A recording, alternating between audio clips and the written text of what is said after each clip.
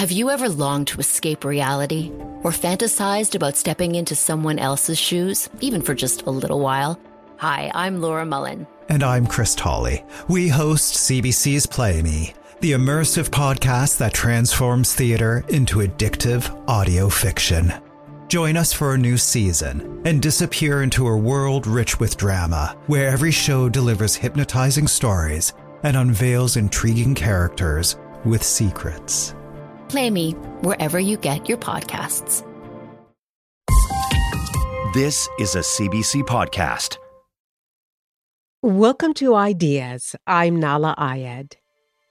Tension, increased heartbeat, flushing in my face, thoughts about wanting to leave and escape and run away. I felt as though he'd slapped me. My heart raced, tears leapt to my eyes.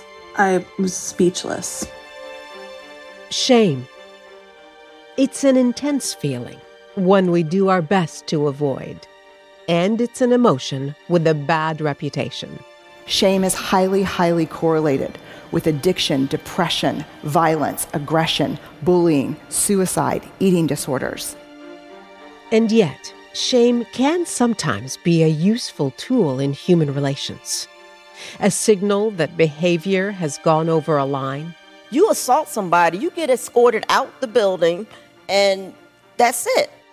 A way to bring truth to power. His desperate denials since he was exposed have only made matters worse. Rather than come clean, every step of the way, he's insulted the public's intelligence. A declaration that a major moral lapse has taken place. Today is a day that we've been waiting for, and certainly one that will be uplifted in our history. Some philosophers see a positive side to shame, and they're looking across cultures to find it. The bad rap of shame is, as far as I can tell, almost entirely North American. It's not worldwide. The main point of all the Chinese philosophers was that you need to look at yourself, meaning not only look at your ego, but also you look at your healthy sense of engagement to other people. And I think if we accept that those are things that we demand of each other, then shame has a role, because shame is the emotion that you should feel if you're violating well-conceived social norms or not being a selfish creep. In this episode, Ideas producer Lisa Godfrey explores the upside of shame.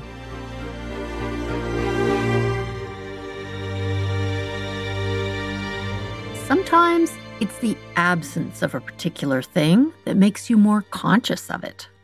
Shame. We have never calibrated for covering someone with no shame. That isn't what the White House is running around trying to figure out how to do. During the times of Trump in particular, but antecedent to that, I kept thinking and watching journalists write about how shameless Trump was and how he had no sense of shame.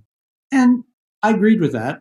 And he wasn't the only one. And I started to think, why is it that all these other traditions, Buddhism, Confucianism, Taoism, every African tradition that I studied and teach about sometimes, about which I'm a complete amateur, but I work at it, everybody else thinks shame is a good emotion.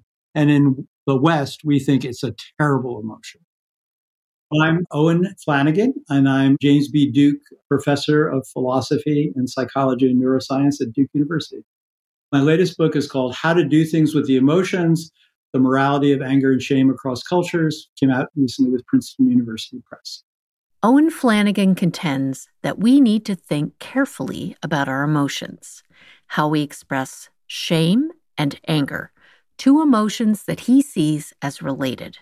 He's come to that idea through his work as a cross-disciplinary scholar, someone who takes a cross-cultural approach. He's aware of the potential pitfalls. A kind of imposition or imperialism of ideas, making the same mistake that they say that psychology made about inferring from Western people what everybody is like. The other mistake would be oh, I'm just going to go find in Confucius or Buddha what I antecedently think are the answers to my questions. That's a terrible way to approach other cultures. When it comes to thinking about our emotions in the West, we come at it with some ready assumptions.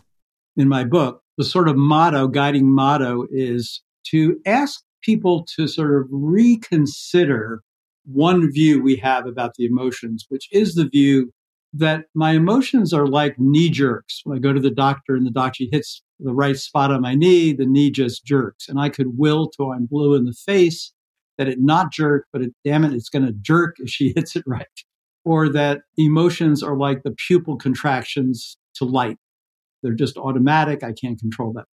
That's one view, but I think it's wrong. And I think it leads to a kind of complacency about the emotions, and it leads to a kind of permission to feel whatever way one feels and say, well, that's just the way I feel.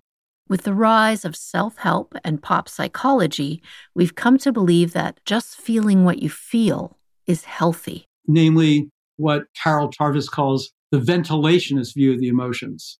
It's a kind of common view that is very important to express how you feel for reasons, they're complicated reasons. Sometimes people say it's just good to get your emotions out. Otherwise, you keep it in and it will seep out in ways that are just bad or undesirable or hurt you or hurt other people. So Owen Flanagan proposes that we take a step back and we consider our emotions as things shaped by external forces, emotions as things we do, rather than just natural states that we helplessly inhabit.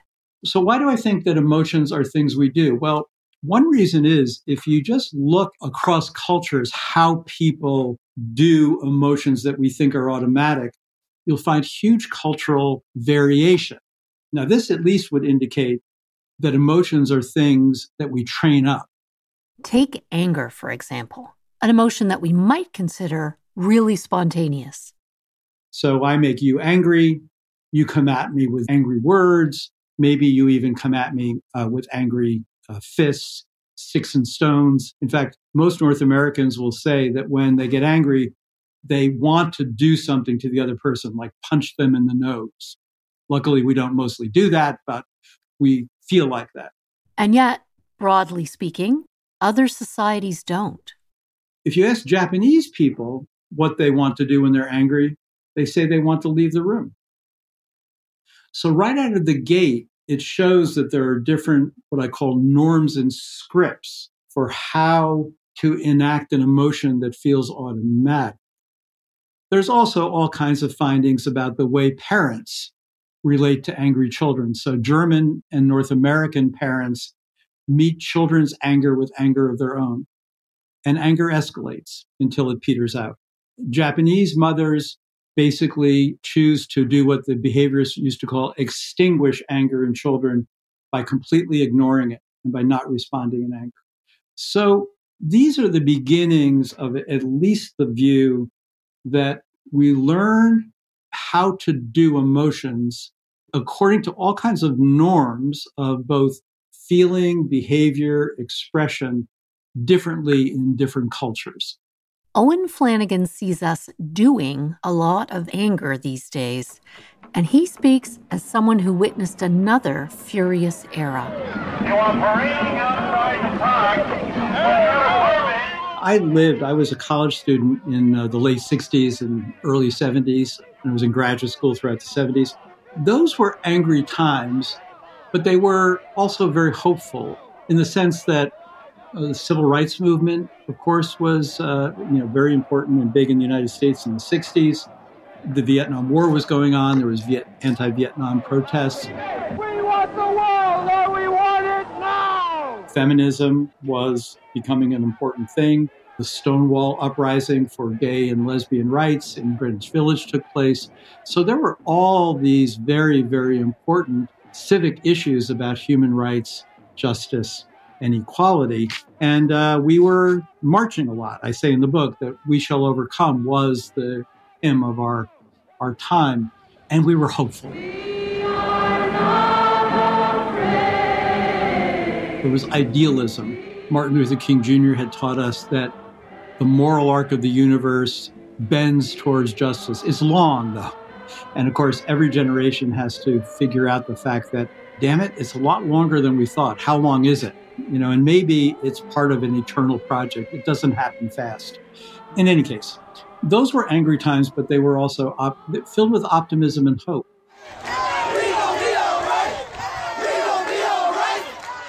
50 more years of inequity and injustice, with a new side order of environmental emergency, social chaos, and now war, will have its effect on optimism and hope. At the same time, Owen Flanagan sees many of us doing anger in a particular way now. It's more infantile anger, it's quick anger. People don't discuss and have conversations about what is upsetting them. They spew venom at each other. The anger that's modeled is a kind of payback anger, which is like, oh, you hurt me, and now I'm going to zing you right now and hurt you right back. There are public figures doing this too now. Powerful individuals who undermine and crush others with anger in public and seem to feel no remorse about it. The outburst from the Tesla chief executive appeared to be in response to an interview where Mr. Unsworth criticised his decision to send a mini submarine to the cave to help. Are you talking to me? Yeah, it was just a follow-up of what I just asked you, sir. Listen, you ready? We have the president of Finland. Ask him a question. I have one for him. I just wanted to follow up on the one that I asked you, which was, did you hear what me? Did you want Did you hear me? Yes, ask sir. him a question. I will, but I've given you a long answer. Don't be rude. No, sir, I don't want to be rude. I just wanted you to have a chance to answer the question that I asked you. I've answered everything. It's a whole hoax. And you know who's playing into the hoax? People like you. And it makes me feel terrible for young people because on my view that emotions are things you learn, then the norms and the scripts we're learning for anger have no good role models. This is not about some expensive, politically correct green act of bunny hugging or blah, blah, blah. Productive anger still exists, of course. Economy, net zero by 2050, blah, blah, blah. I mean, anger is justified. There's righteous anger, which is obviously totally justified for higher good. I will continue to say this, Mr. Speaker. There is nothing to be proud of for Indigenous peoples in this institution. There is nothing for anyone to be patting themselves on the back. In fact, I can't breathe! I can't breathe! I can't breathe! Collective voices like that raised to be heard, demanding that society and institutions change. But in politically polarized North America, there are other angry groups, too, laying claim to extreme truths and morality on their terms.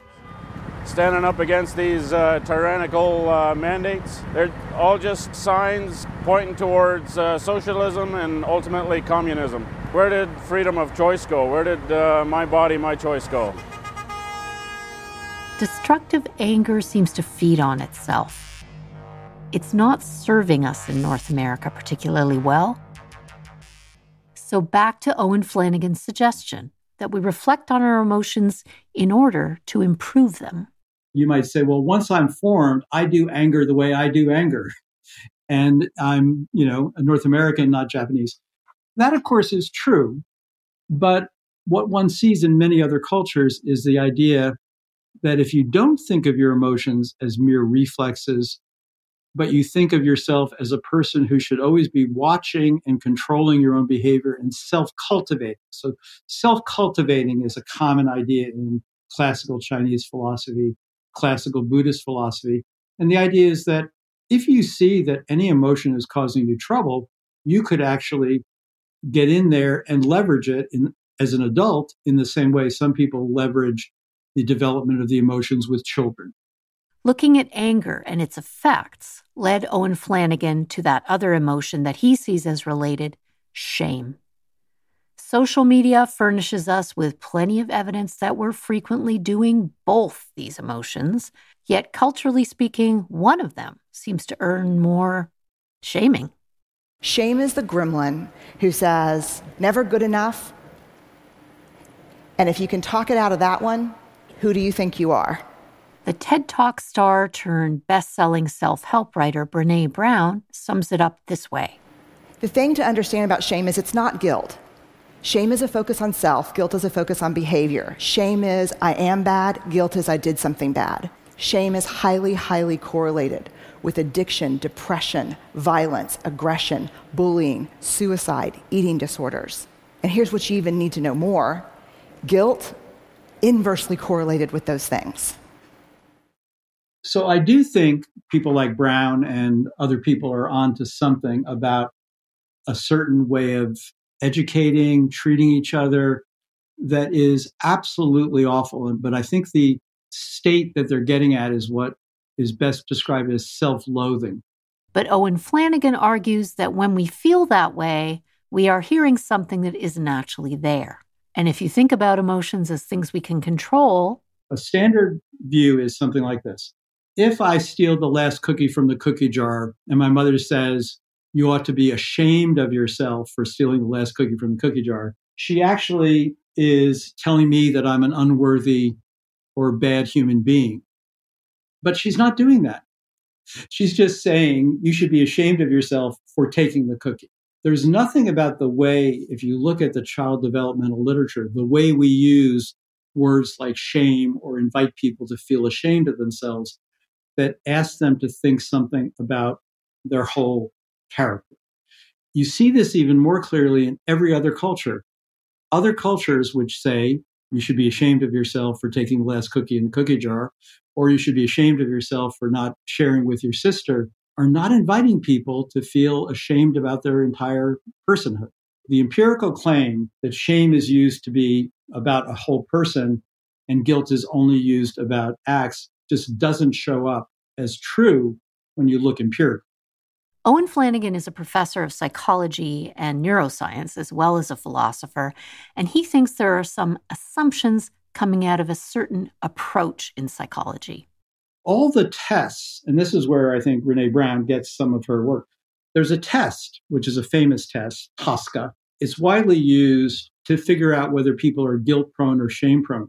But every question about shame in it are things like this. Suppose that I just took a philosophy test, but I didn't study.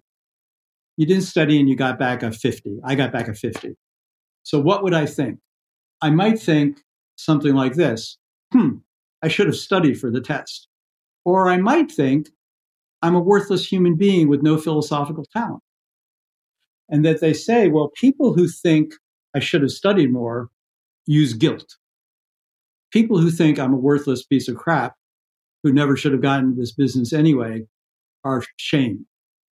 That sets it up entirely so that shame would be a terrible emotion to feel. But that isn't the way most people use or think about shame.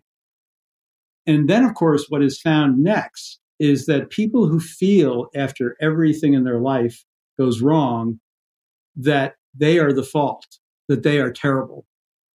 They do have more addiction, eating disorders, anxiety disorders, depression, everything. But my argument is that looking at the cross-cultural psychology of this, looking at actually the way we use words, that is not ordinary everyday shame. It's a self-loathing problem. And that's terrible. And parents and cultures which make people, especially in virtue of their race, their gender, their sexual preference, feel loathing are doing something awful to them. And we should never do that to people. But that's not about shame. That's about self-loathing.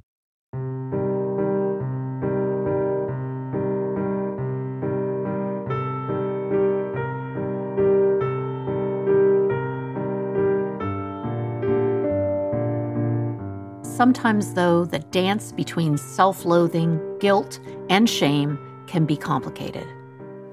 My purpose this evening is just to make a few comments on the first step of Alcoholics Anonymous. We admitted we were powerless over alcohol, that our lives had become unmanageable. I asked Owen Flanagan about the language of Alcoholics Anonymous and the ways that shame comes up in the language of recovery, despite the fact that addiction has been classified as a disease by medical authorities for a long time now. I thought about this because I myself, my next book actually is called What It's Like to Be an Addict, of which I was one. Okay, so let's talk about addiction, drug addiction or alcohol addiction. There are several different models about how we ought to think about addiction. So one model is the disease model. And usually we say to people that you shouldn't feel guilty or ashamed if you have a disease. Easier said than done. In the rooms of AA, in my experience, people will most often analogize addiction to diabetes. If alcoholism or drug addiction is a disease, then depending on where you're situated informationally, and it's like type 2 diabetes or like lung cancer, it is something about which you participate in yourself. And it would have been better if you had stopped yourself from smoking, say, earlier, in the case of lung cancer. And about that, maybe water under the bridge is not something you should feel guilty or ashamed of. It's water under the bridge. But you can see how, given that you had some control there, people might say, well, you should have, and feel that way themselves. I actually, in my paper on the shame of addiction, think that shame can be self-motivating. If you're shamed and humiliated by other people, that's not particularly good. But if you feel, as many addicts and alcoholics will feel, fairly powerless and can't figure out how to get yourself out of this, a common way to get yourself out of it is going to meetings in church basements with other people who have had the same difficulty, sharing stories and helping save each other. So there's a lot of shame, guilt, regret in those rooms, and it can be helpful therapeutically to people. Shame can give people a common language, a way to delineate community expectations and boundaries. It can be a socializing emotion, says Owen Flanagan.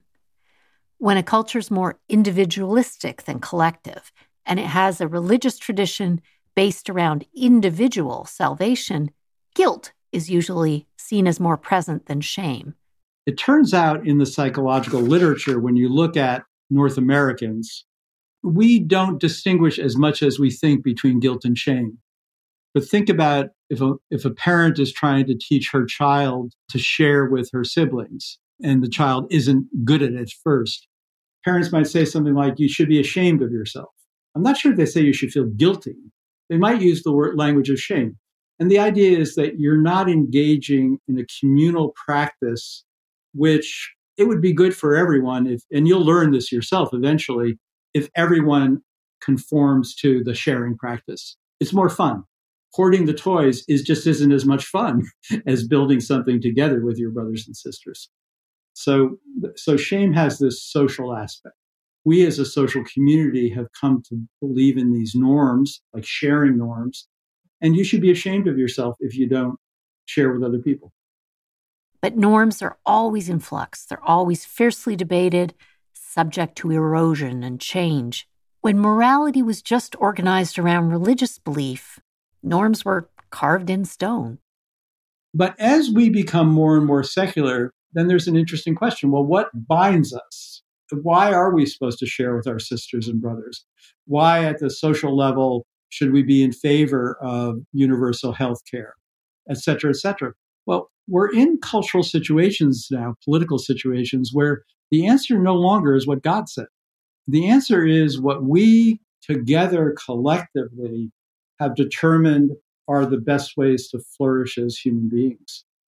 And that means that norms and rules and desirable behaviors are shared social practices. That doesn't mean that they don't stand on any legs. No, they stand on the legs of human history, discoveries over world historical time about why we should love our neighbor. What are the best practices? How do we show our basic humanity?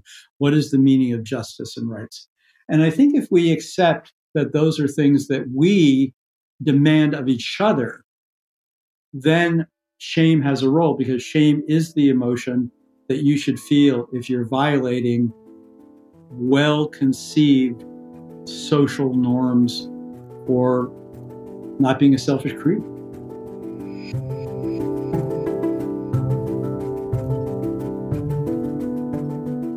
Owen Flanagan, author of How to Do Things with Emotions, The Morality of Anger and Shame Across Cultures.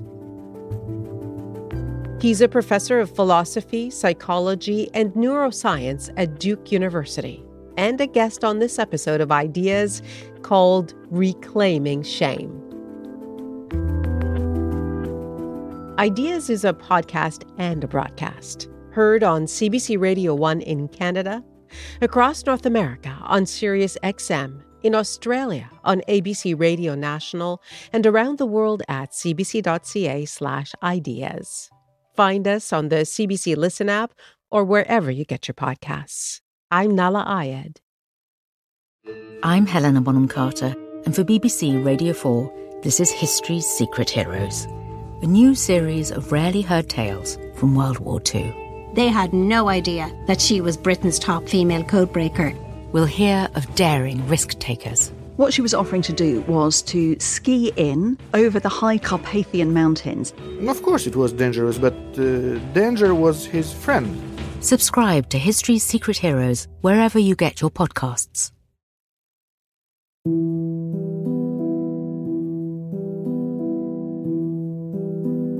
Shame.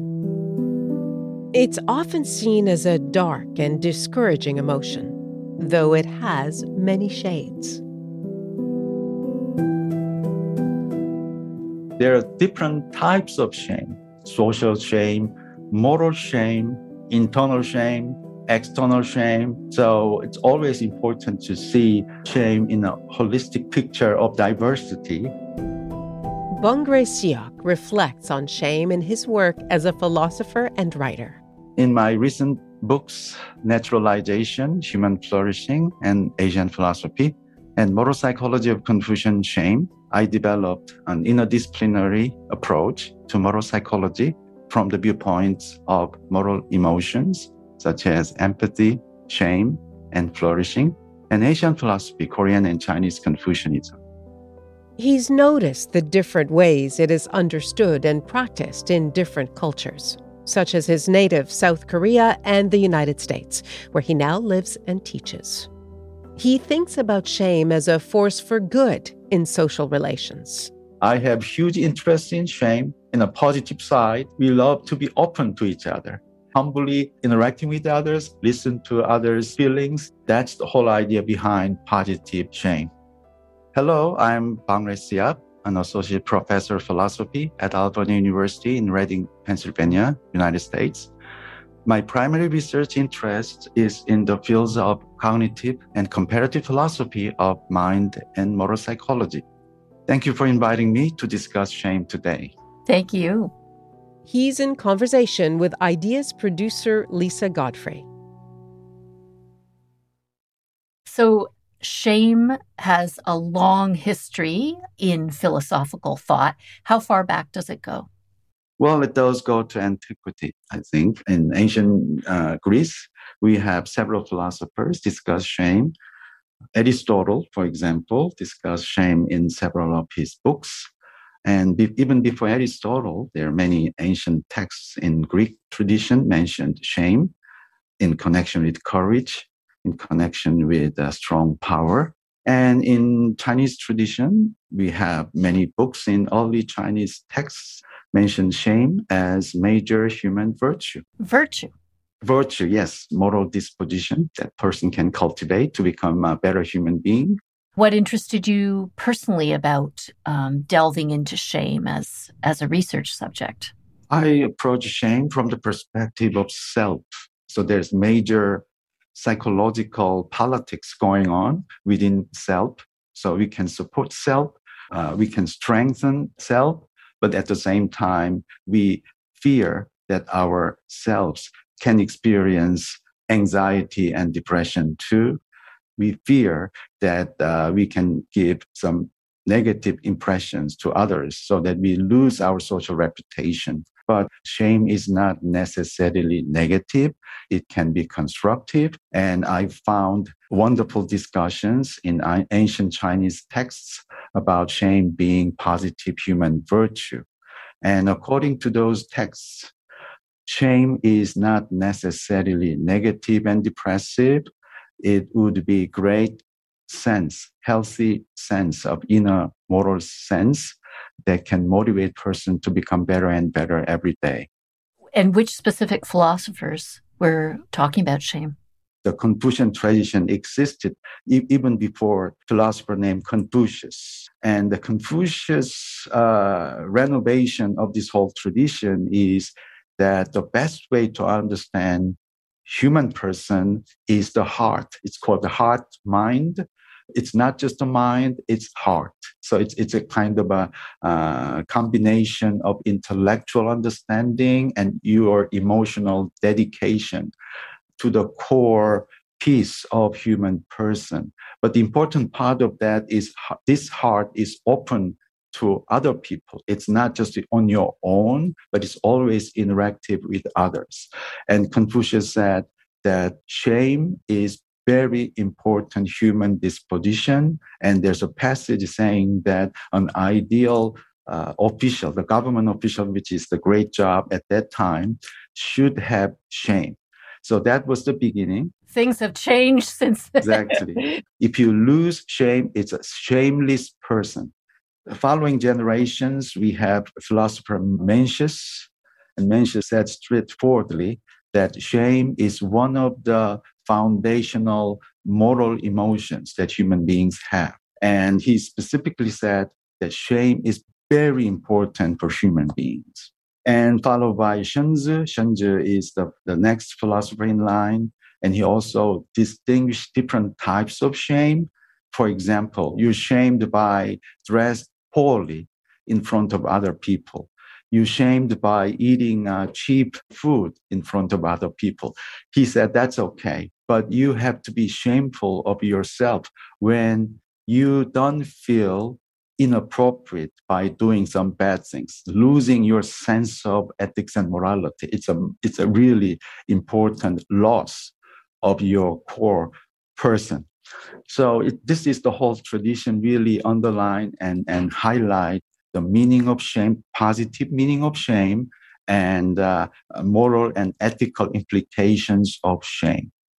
You know, any of us who've experienced shame, having grown up in the Western tradition, it feels so bad, as you say, anxiety-inducing, depressing, obliterating almost. So tell me how the ancient Chinese, what was different about it that they came to see it as something that could be self-cultivating?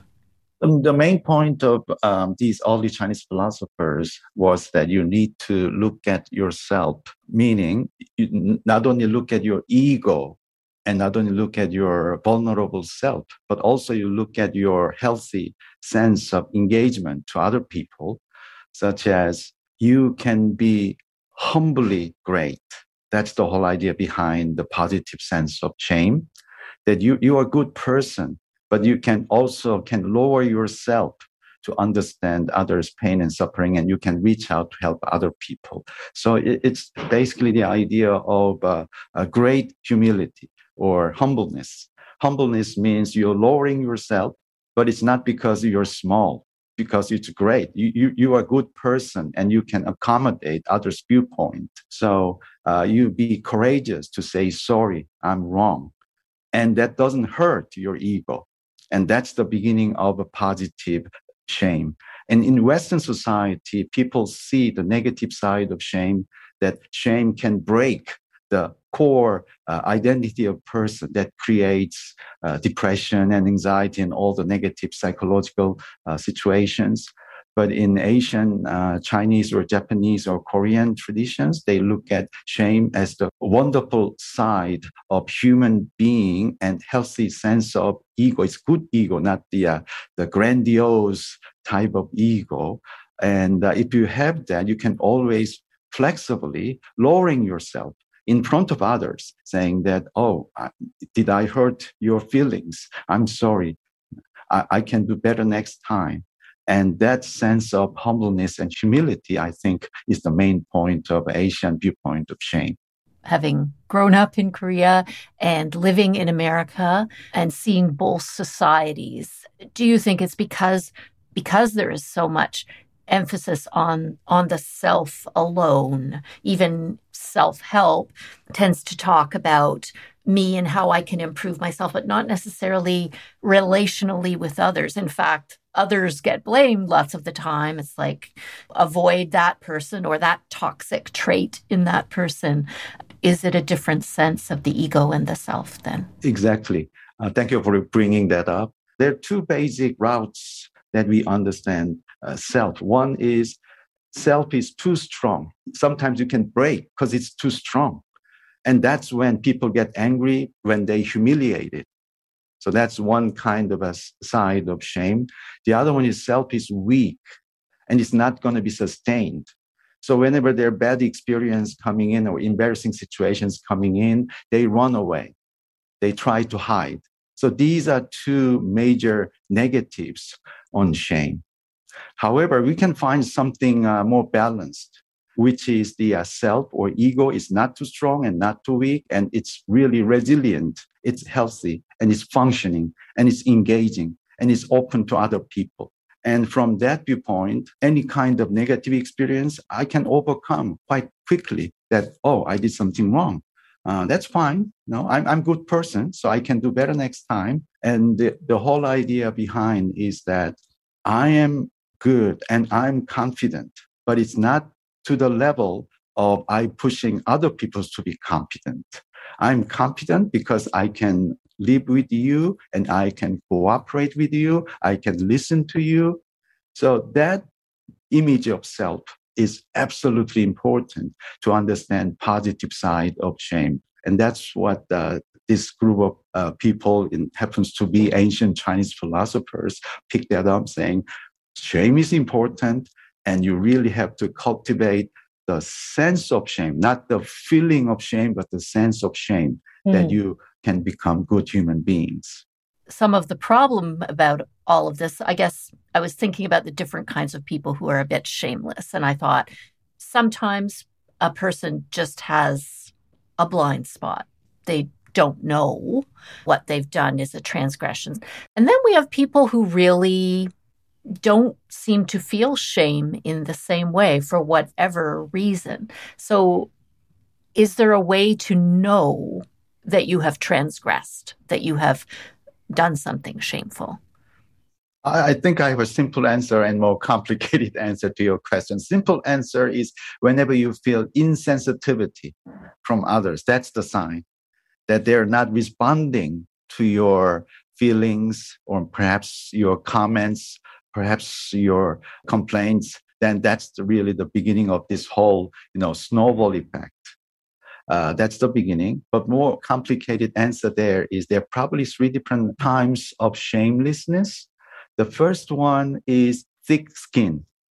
Thick skin, you're not responding to others' pain and suffering, and you're not considering others' feelings, and you're not understanding some of the negative implications of your comments to others.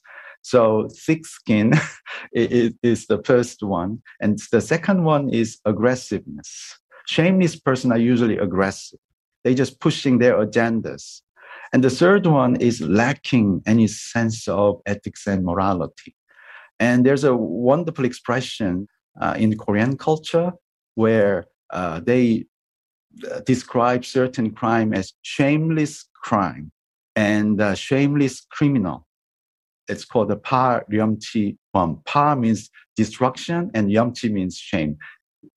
So totally losing the sense of shame. And that means psychopathic crime or psychopathic criminals, totally lacking that sense of right and wrong, lacking the sensitivity to others' pain and suffering. So that's really the highest level of shamelessness.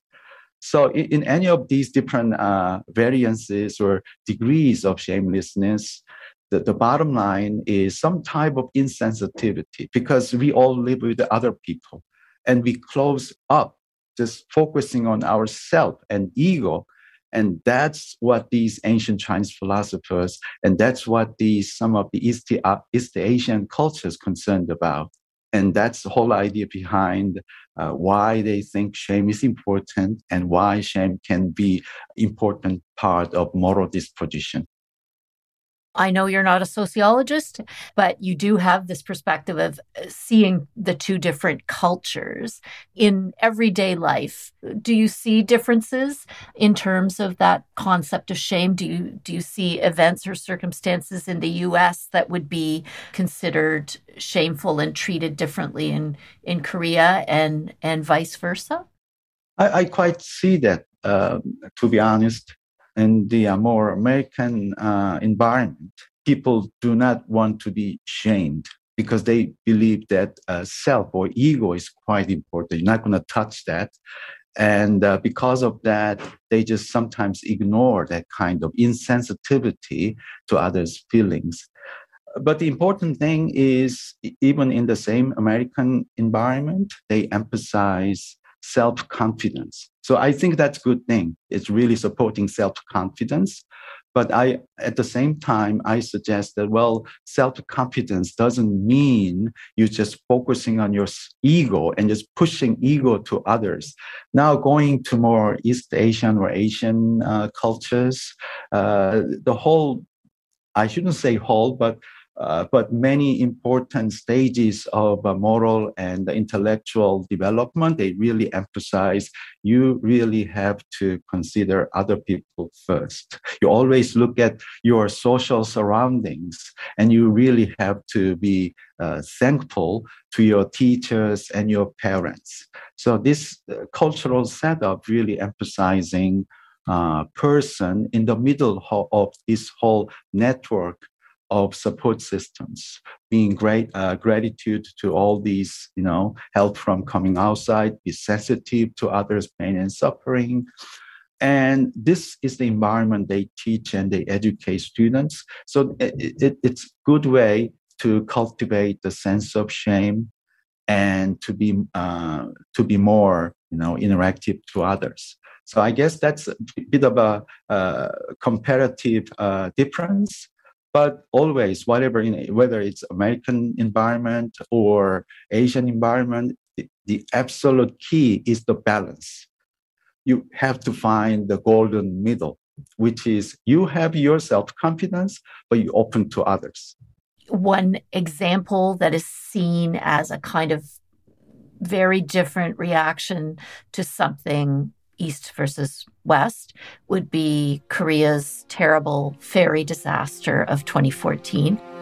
The wreck of the Sewol, moored off Mokpo in the southern part of the Korean peninsula, resembles a ghost ship. A visible reminder that continues to haunt the victims' families.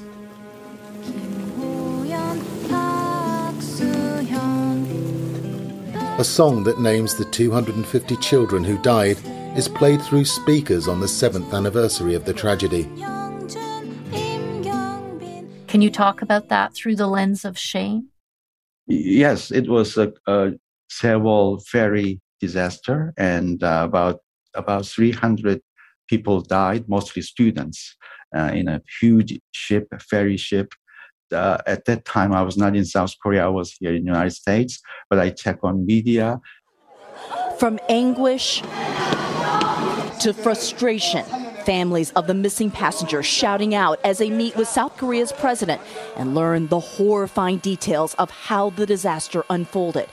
This video shows the lifeboats still attached to the ferry as it was sinking, as passengers clung for their lives. I realized that there are two polarized reactions to that. One is anger towards government and authorities that they neglect to put security measures so that they could have prevented the event, but that actually happened. So that was anger, but predominantly it was also the shame.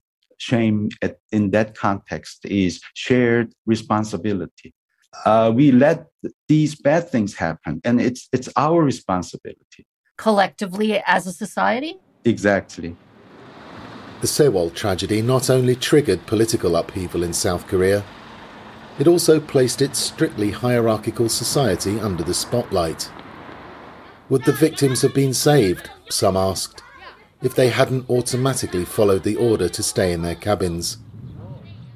So we humbly admit that, and we respectfully acknowledge that the disaster happened, and we are very sorry for that. So on the one hand, it was anger, but on the other hand, it was shared responsibility and sharing their pain and suffering, sharing the whole burden for all Korean people. At the same time, it was terrible because the vice principal of the high school where the students were from ended his life despite being indirectly part of it, which would seem to go back to this idea of shame as being an obliteration of self. But do you think it was more than that? Was it trauma plus shame or? Well, again, as I said before, shame has all sorts of different dimensions and characteristics. Some of these are positive, some of these are negative. And on the negative side, extreme form of social shame. It's a one type of shame. Some people say it's a toxic shame, that whenever that kind of strong negative experience touches upon the core piece of person's identity, then people become suicidal. And that's really, really horrible thing that we can see from the negative dimension of shame. So it's all about how we approach and understand self. And that's really important thing in type of shame experience. In cultures that are increasingly polarized, where people have many different social opinions, political opinions, where people say, how can I be empathetic to a person who literally hates me because of my skin color or gender or sexuality or whatever? And not that things are completely even, but let's just say the argument over masks or public health around COVID. If there's no common ground, finding that place of empathy and consideration for others is very challenged. Can you see any way to bringing down the temperature and finding that consideration for others again? Absolutely. If people get stressed, they lose sight of some of the important things happening around them, and they just focus on themselves. So that's exactly what's happening in some of the shame experiences, that if people feel their self is in great danger, they like to run away or they like to fight. So it's a fight and flight response. And they don't have any middle option. They just either explode or just run away. And that's really a dangerous situation. Now, if you look at the fight side, it's the really strengthening the ego, or maybe hubris. Hubris is you have grandiose image of yourself and you don't compromise that. Whenever bad things happen, you just really fight, go out and fight to regain your honor. And sometimes because of that, there are conflicts happening, struggle all around, and people get distressed, depressed, all bad things happen. For the same way, if people feel they are weakened and they're not going to sustain their ego or self, they just run away. They're not responsible. So where should we start? That's really $1 million question. And I think there may be two things. One is we need to think about empathy. Empathy is feeling, sharing others' feelings. Of course, we don't have telepathic ability to understand what exactly happening in other person's mind. No, but however, we have natural sense of empathy. So if you get stressed, if you get angry, just take 1 second, deep breath, and you say two things. Oh, I feel bad. And then you say, oh, I may hurt others. It's a good exercise, just simply taking a brief moment of time and reflecting upon yourself and think of others. Empathy, sensitivity, self-cultivation. You might be listening to this and thinking that Bongrae Seok is talking about an idealized world, not this one, frequently so brutal.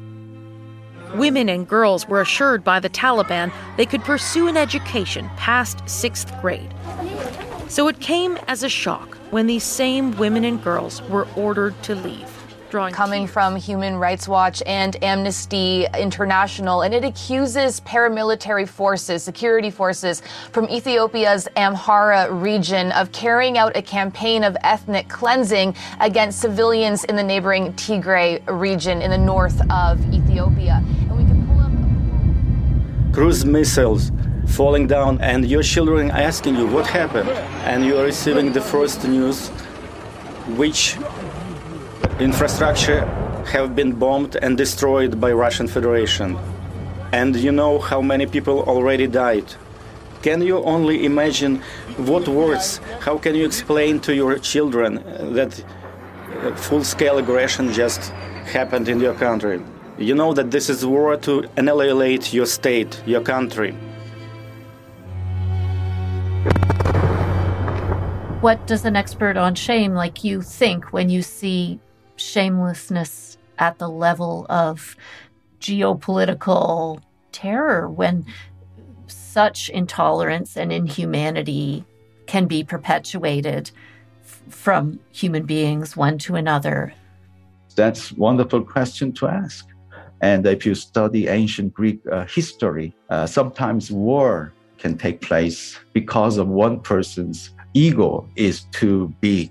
Be careful about hubris. This day and age, it's a little bit unimaginable that how can one person's ego can start a war, but where individuals or politicians or any decision makers, they make decisions always in considerations of other people. If not, then the whole, in a way, the system allows the hubris or ego can explode, and that's quite dangerous. Bongrae Seok's fellow philosopher and colleague, Owen Flanagan, sees moral shame being turned on its head at times like these. Shame can be weaponized, and it has been. I mean, right now, people inside Russia are being asked to be ashamed were they to, in any way, be opposed to Russia's military operation. I'm ashamed. I haven't been able to live normally for several days. I'm burning with shame. I'm infinitely ashamed of what's happening. It's scary for those who are there and those who are here. It can't be any worse. We're the aggressors, and people are dying because of us, and it disgusts me. The good uses of shame depend entirely on having good social practices in place, not bad ones. And that's not something that any emotions can do. These emotions work for us and work for political communities and social communities. If you have bad values or bad leaders, then all the emotions, positive ones and negative ones, will and can be used badly. The world shifts and shifts yet again, with new alliances formed and new boundaries erected. Owen Flanagan believes, and he tells his students this, that it's always useful to look outside the borders of your nation, your culture, and your own thinking for solutions.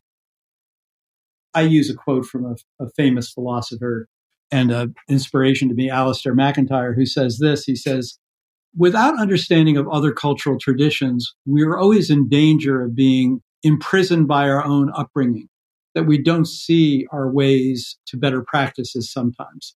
If we think both that we are historical beings and we have on blinders sometimes and we can't see our way out of difficulties, if we're more aware of the large variation in the way cultures do, among other things, the emotions, you should look elsewhere, because other people might have ways out of the problems you have that they hit upon by serendipity or by really working hard to develop best and better practices. How much our children in multicultural worlds will be exposed going forward to the large diversity of cultures and many of the healthy ways of doing things remains to be seen.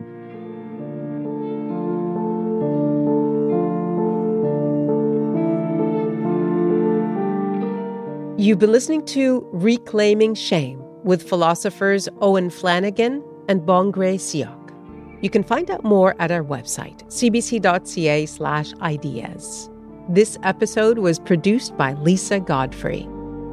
Web producer for Ideas, Lisa Ayuso. Technical producer, Danielle Duval. Senior producer, Nicola Lukšić. Greg Kelly is the executive producer of Ideas, and I'm Nala Ayed.